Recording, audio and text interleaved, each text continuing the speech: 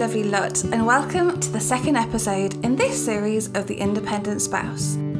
Today I have been talking to a wonderful charity founder who flipped the adversity of the pandemic into a project that has helped thousands of frontline health workers across the country. But first, a little note from the Royal British Legion, who kindly sponsor this series. The RBL know that families are the most important support structure within the serving community. But time spent apart during exercises and operations has its challenges and can be a strain on any relationship.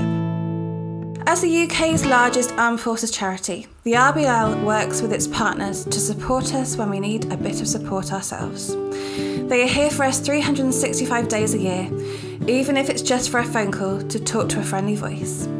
Head over to rbl.org.uk for more information.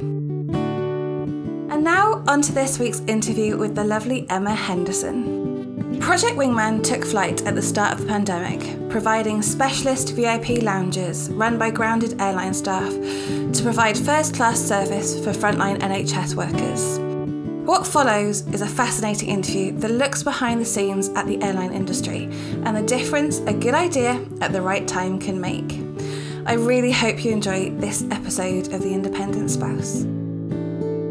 Hello, Emma. It's so lovely to get to talk to you properly. We've known each other for a little while, on and off. We met through the choirs, but now I get to finally sit down with you and properly interview you and get to know you and share your story.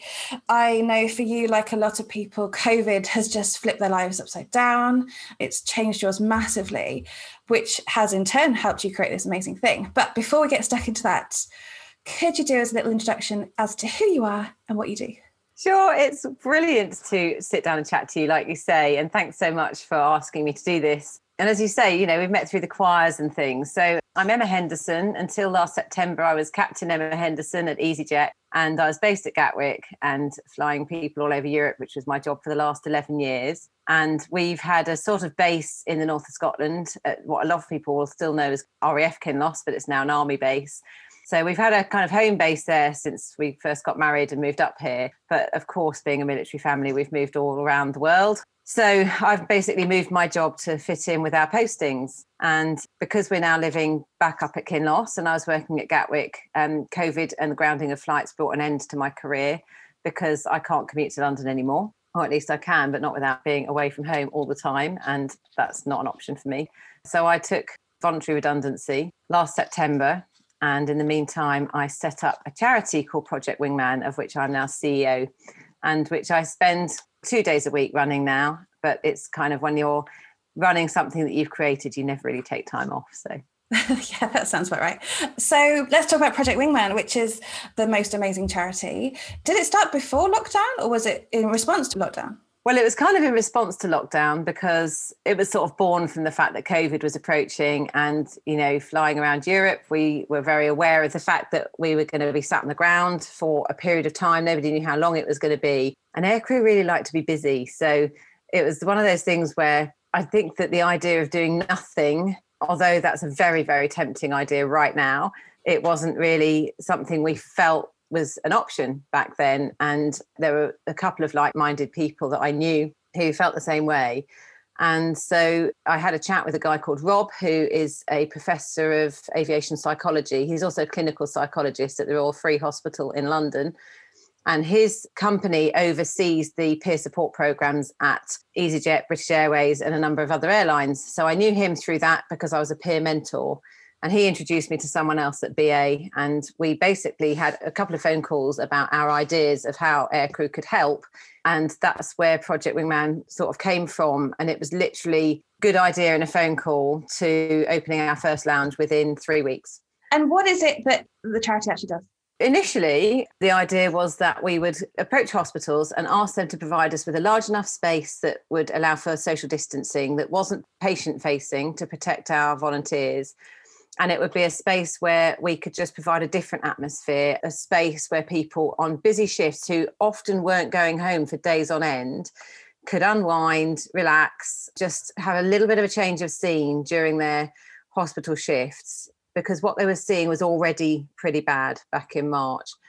Before even some of the stories started to hit the news, there was a lot of stress and anxiety and difficulty amongst NHS staff. So it was just really a way of lifting them up and saying, we're here, we're listening, how can we help you? Because the NHS are very giving people by their very natures. So we were able to turn around and say, actually, no, we'll make you the cup of tea. You don't need to make it for yourself. Just sit down and have a chat with us. For them, it was the idea that they could sit down and talk about, particularly flying and where do you fly to? And let's talk about holidays and all those things that we might not get this year.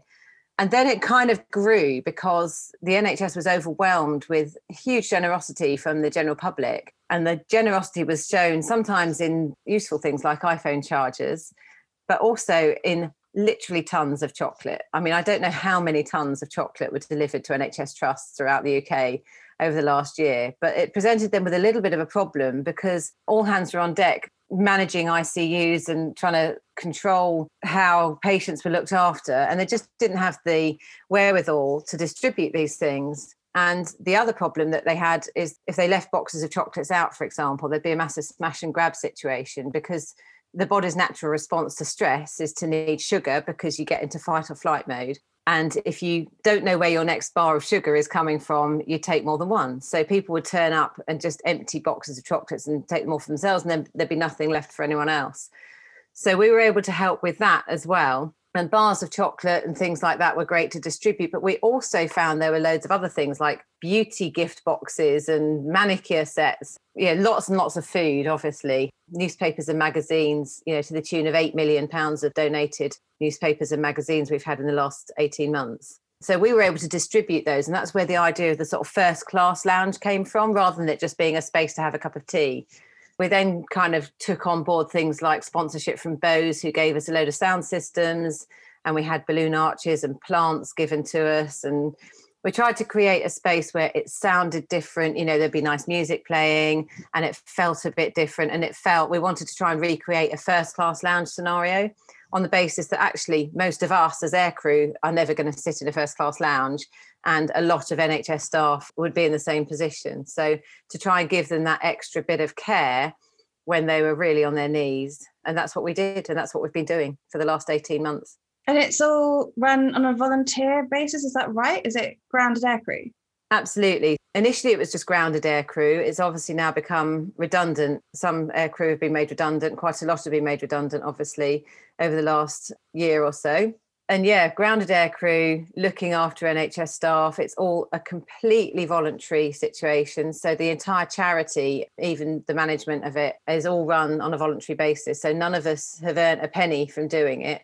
And that's because there isn't any money to earn. So all the money we get for Project Wingman goes into our projects, like the buses that we have. And sometimes we've had to subsidise the lounges. There's been things to buy, like banners to say that we're a Wingman lounge and things like that. But any money that we've received has gone back into the charity. Ploughed straight back into it.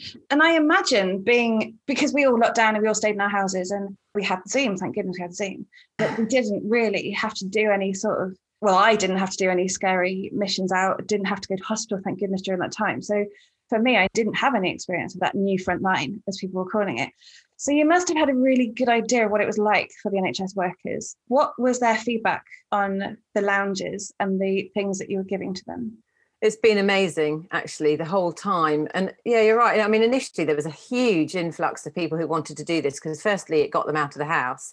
And secondly, as I said before, aircrew like to be useful. So I think it gave people a sense of purpose when they didn't even know if they'd have their jobs anymore. I think initially there was a kind of, what's that cabin crew or pilot doing in the hospital? But once people realised we were there to care for them, it was just, we've had such fantastic feedback. Things like, you've changed the working culture of this hospital. You've literally saved my life, we've had, even as a comment. We've had hospital management saying, our staff now feel so valued because of the welfare that you're able to provide. And individuals telling us that, they wouldn't have got through some of the dark days without us being there. But the loveliest feedback we had, really for me personally, came from the daughter of some friends of ours that we knew at Finningley years ago. So he was a nav going through training with my husband, kind of kept loosely in touch with them. And their daughter was working at one of the hospitals in Birmingham. And they contacted me one day to say, we just wanted to thank you because every day on her way home from work, our daughter has been in tears on the phone. And today was the first day that she laughed, and we said, what's changed? And she said, I went into a wingman lounge, and I just feel so much better about life because I feel like someone's there to support me. And that was just brilliant for me, because obviously that was a very personal thing. And when, you see that what you've been doing is touching the lives of people that you actually, okay, I don't know her, but I know her parents. That was a really special moment for me. Gosh, it is, because I think that we were all so keen to support the NHS, because some of us have experienced in the past through our military lives where our partners have been serving frontline operations and they've had the support from people back home. And it's that little boost that they get when things are tough. And I think that the poor industries in this country that are serving us and supporting us sometimes do get a little bit forgotten. And then we had this amazing NHS thing, which we always knew the NHS was amazing, and yet we didn't really know what to do. And now there is something tangible that they have, which is ever so important. And I think that feedback is brilliant. And I love it. And it's so, as a concept, I mean, obviously you work very hard, but as a concept, it's such a simple thing. That's the secret of it, though, is that it's so simple. It's literally have a cup of tea and talk to someone. And that's it. And the other thing is, in ordinary times, something like this would take years to get through all the red tape. And the need was so great that we came in and said, we can give you this. And they went, can you start yesterday? So we were able to get in really, really quickly. I love it. And did you do it all in uniform? Yeah. So the volunteers all wear uniform to identify them as coming from Project Wingman, because otherwise you could have anyone turning up in a lounge and nobody really knowing who they were for. But of course, that presented us with a little bit of a problem later on, as airlines then started to make people redundant. And there were sort of two situations. So firstly, there was I'm not proud of my airline anymore, I don't want to wear their uniform. And then there was, I don't have an airline anymore, I can't wear their uniform. So we actually created our own uniform of sorts, which is basically a lanyard that everyone wears. And everyone has a pin badge as well. But then we've got blue ties for the men and blue scarves for the ladies. Although, of course, if the men wanted to wear a scarf and the ladies wanted to wear a tie, that would be fine too. Then we asked them to wear a pale top and dark trousers, and that's it. So it's, everybody's got a pale blouse or a pale shirt and dark trousers. So it's kind of a little bit of a mix of providing your own, but us providing you with a little bit of an identity. And we worked very hard on making sure people understood and understand that, if you're part of the Wingman family, we're not going to turn our backs on you. So as the airline started to let people go, we became a lifeline for our own aircrew as well. But it was really important that they were there in uniform, because it helped people to identify them as Wingman volunteers and gave people a starting point for conversation as well. Oh, I see you work for Virgin, or I see you work for EasyJet, or whatever, where do you fly to, kind of thing. Yeah, something away from talking about a pandemic. Absolutely. And just that switch off for 10 or 15 minutes during the day was enough for people to just feel like they could regroup a bit. What is your favourite part of being the founder of this charity? I guess I've got lots of favourite bits, really. I mean, I think my favourite bits really are when we get, the good news stories, the feedback we get from the surveys that we do on the bus. Buying the bus was probably the biggest achievement to date. This bus, which is a mobile lounge called Wellbe, and we launched that in February in Homerton in North London. And that's basically booked out until the end of the year, supporting hospital trusts in sort of London, the southeast. And actually, we're launching our second bus, which is going to be called Wingby, and that's going to be launched at East Grinstead. So everything about it has been amazing. To end up as a charity that we actually own 4 buses. I think that's quite a step back from that. And I think, good grief, this is a charity with 6,500 volunteers. We're probably down to about 6,000 now. 104 lounges across the whole UK. We had 2 lounges in New York that were crewed by American aircrew.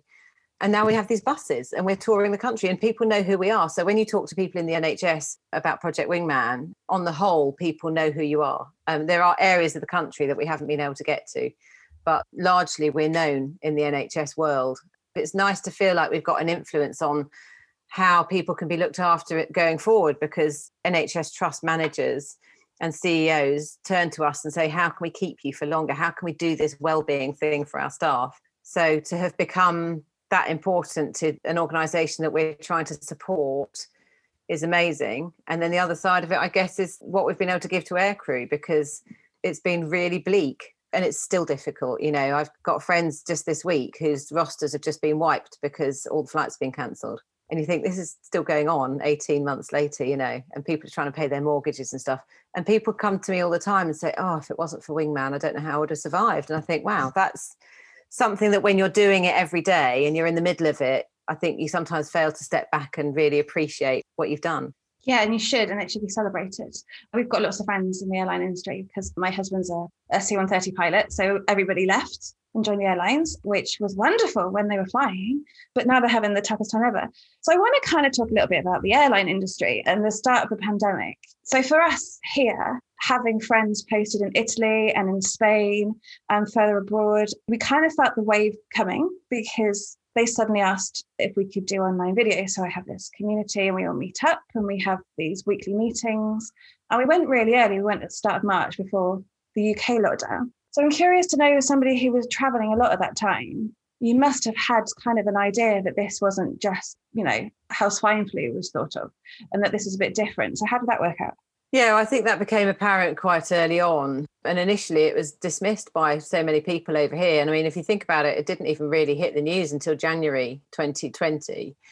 And, I think that there was initially a little bit of something's happening in China going on. And then when we started to hear stories coming out of Milan, particularly, that's one of our biggest bases. And we've got friends within the industry, saying to us, oh, do you know what's happening here and all the rest of it? And flights started to get cancelled in Italy. And we were like, this is actually a much bigger deal than anybody's letting on. And I think particularly in my airline, there was a lot of a big smoke screen. The last thing an airline wants to do is say anything that's going to put people off flying, because that's what their business depends on. So, we were still being told in March, oh yeah, it's fine to fly to Italy. It's perfectly safe. You're absolutely okay to fly to Italy. And I was thinking, really?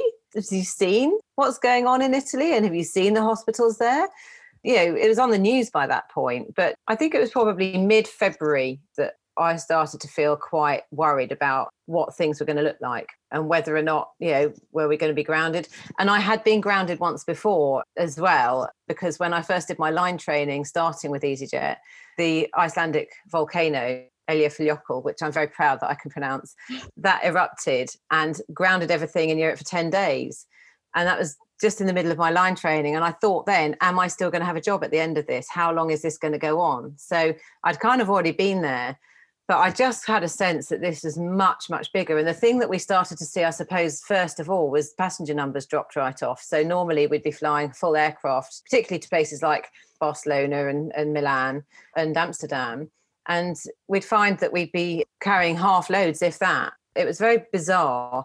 And I very, very vividly remember my last flight, which was down from here. So EasyJet used to have a Gatwick to Inverness night stop, which I used to bid for all the time so that I could come home in my working block. I would do back-to-back Invernesses. So, I'd go away on day one, but I'd be home that night, And I operated out of here in the afternoon. And then I flew on to Luxembourg. And there was just something about that day. It was the last day of my block. So I knew I wasn't working for a few days. And there was just something about that flight that felt a little bit significant. And I felt like it was going to be my last flight for a long time. I had no idea it would be my last flight ever, which is probably a good job because it would have been very emotional. But, I flew to Luxembourg, and coming back, all the passengers leaving the aircraft said goodbye and good luck.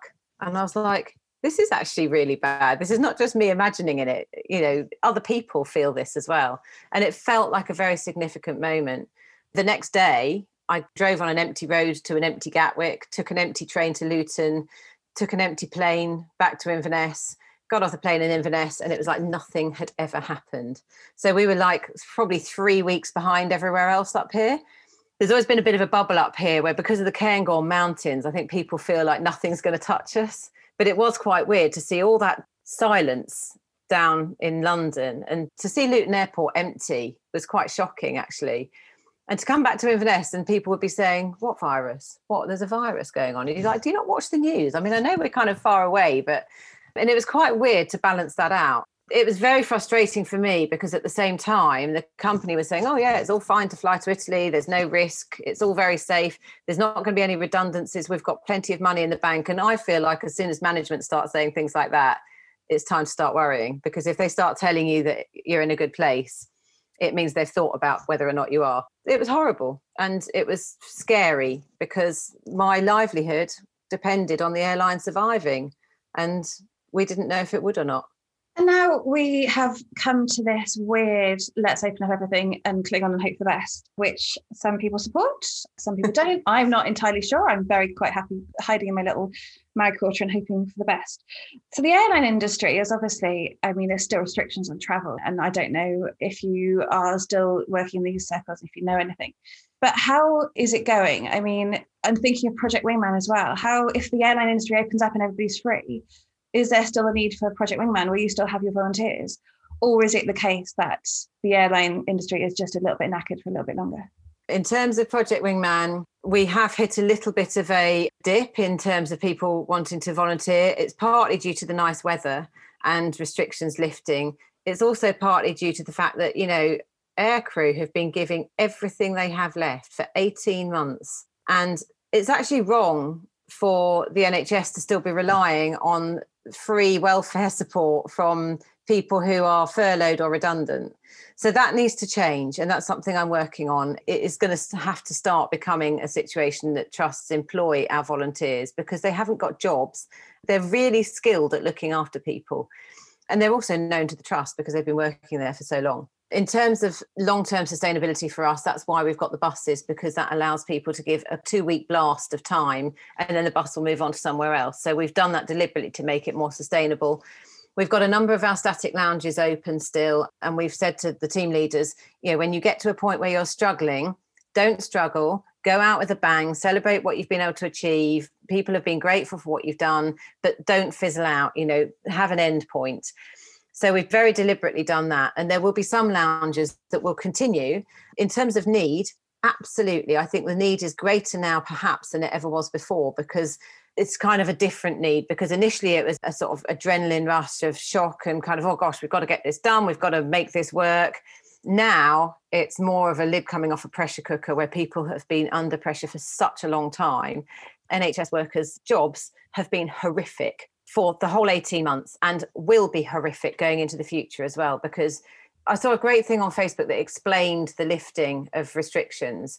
That's not happening because the virus has gone away. That's happening because there's now space for you in an ICU. So act responsibly. And I thought that was such a great way of explaining it's not Freedom Day. It's just like there's now space to care for you when you're about to die day. So we've still got to all be careful. I think that, with the traffic light system, with countries opening up and all the rest of it, yeah, that's great that foreign travel is permitted. But, in the news today, America's just banned people from coming to the UK because our COVID numbers are too high. So that's going to knock a load of travel on the head. Spain's going onto the amber list. So that's going to knock a load of travel on the head. And yes, people are being vaccinated. But I think that, this is going to be our new normal. And we are going to see for a long time to come. The airline industry is talking about 2026 before it's recovered. And there will be casualties from that. There are a lot of airlines that won't be able to survive until then. When you think that, EasyJet announced yesterday it was losing £3.1 million a day in the spring of this year. That's huge, huge numbers.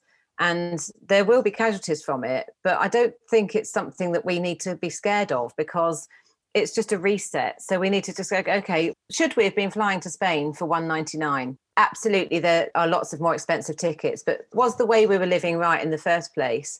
And actually, can we turn this around and say, okay, it's terrible for the airline industry, but perhaps when we reset, we'll do things a little bit differently so that we're acting more responsibly, because it's not just about flying on cheap holidays. It's also about making travel sustainable. And we all need to travel because we are such a global society now. But this could be a really big opportunity for us all, rather than something that we see as being a terrible doom and gloom thing.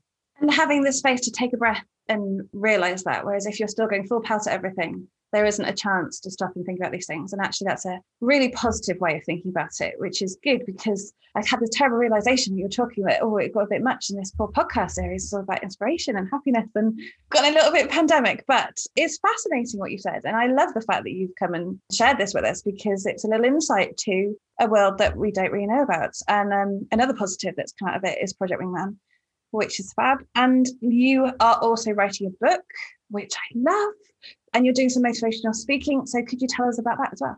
Yeah, well, in line with what you said, you have to take the positives out of it. You have to find the way of moving forward with it. And the businesses that have done well and really survived through the pandemic are the ones that haven't just said, I'm going to wait for everything to go back to normal. They're the ones that have said, I'm going to put greenhouses outside my pub so people can isolate in there and still be together, a bit of a cliche, but making lemonade out of lemons. And we just have to find ways of doing that and supporting each other while we do it. And that's where the motivational speaking has come from, really. And the fact that I've turned things around for myself. I had to leave a career that I absolutely adored. I loved my job, and anybody who watched Inside the Cockpit will see how much I loved my job. And I gave my heart and soul to it. And it wasn't my choice to leave. It was really a Hobson's choice. But sitting there navel gazing and feeling sorry for myself wasn't really an option. It's not how I am. It's not how I think people should be. It's kind of more seeing it as a season that's passed and what can I do now? I'm only 48. It's probably a bit old for me to go back into the aviation industry, given the amount of time I've been away from it now. But actually, I've got lots of life left in me. And I've often been the person that's been the one that says, come on, we can do this, being the encourager. So actually, I've spent quite a lot of time over the last few months talking about Project Wingman, also talking about how we can encourage each other and that it's not all doom and gloom and that, there is light at the end of the tunnel. It just might look a bit different than we're expecting. So it kind of grew naturally into the ability to sort of do that as an actual career. So I was given a new enterprise allowance to set up a business as a motivational speaker. And you have to go through the business plan process and explain to somebody, a proper grown up about why your business is going to work and why it's a good idea for them to let you do this. So, they granted me that. I've got my first bookings to speak as paid gigs. My first one's at the end of August and the next one's in November at the moment. But I'm also talking to a number of other people about potential bookings, which is fantastic. It's been great to be able to step back from it for the last, I haven't worked for 18 months, but I haven't been employed since September. So I was still earning money, obviously, till the end of then. I do need to earn money, not to keep food on the table so much as because we all need to feel valued for what we're doing. And sometimes that value comes from people praising you and all the rest of it. But at some point, you need to earn money for what you're doing. So that's what I'm aiming to do. I don't need to earn a lot, but I need to earn something. And I have a website, www.emma-henderson.com.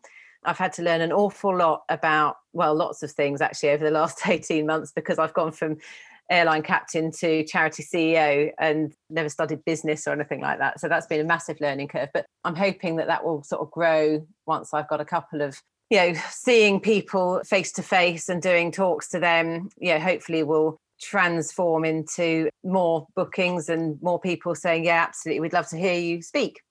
And as part of that, I put a post on LinkedIn last year when I kind of bowed out of the airline industry, just called Folding My Wings. And just saying, I've had a great time and thanks for the memories kind of thing. And it had 58,000 views. And I was like, oh, okay, that's quite good. And then when I kind of wrote blog posts, I found that they were getting quite a lot of views as well. So I kind of thought, I think there's a book in here that I had been thinking about writing for some time because actually the story of being a military wife who then became an airline pilot is not a usual one. I had been asked already to consider writing something about that. And it's kind of turned into an actual book.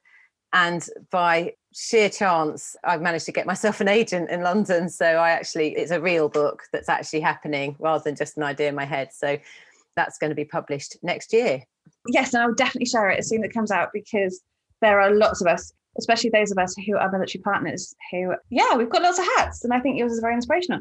So we know how to find you on your website, but if we were interested in Project Wingman, if we were working in a hospital and we wanted you to come in and look after us, make us a cup of tea, or maybe we wanted to support it in another way, how can we find Project Wingman? Our website is www.projectwingman.co.uk. All the information is on there.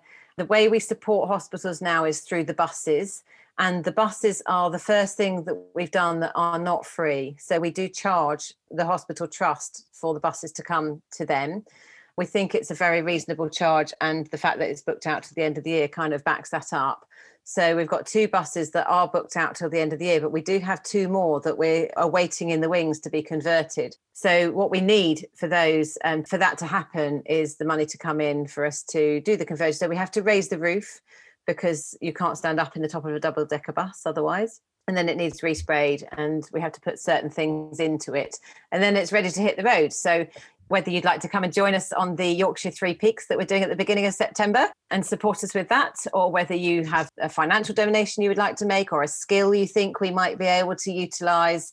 We're always welcoming new people with their ideas and things they're able to do to help us, basically, because by helping us, you're actually helping the NHS and the aircrew community as well, which I think deserves some support. So basically, if you think that you might be able to help us in any way at all, please get in touch. And you can get in touch with me directly, Emma Henderson at projectwingman.co.uk. So it's really easy to remember. Emma, it's been so lovely to talk to you. It's been fascinating. And thank you for sharing your story. I hope that lots of people listen to this and come and get involved and help you out. Fabulous. Thank you so much. It's been great talking to you. Another huge thank you to Emma for sharing her story behind Project Wingman. I just love how the stories of members of our communities and how they can create so many amazing things despite the challenges they face. So that's it for today. I will be, of course, back next week with another story from an inspirational partner.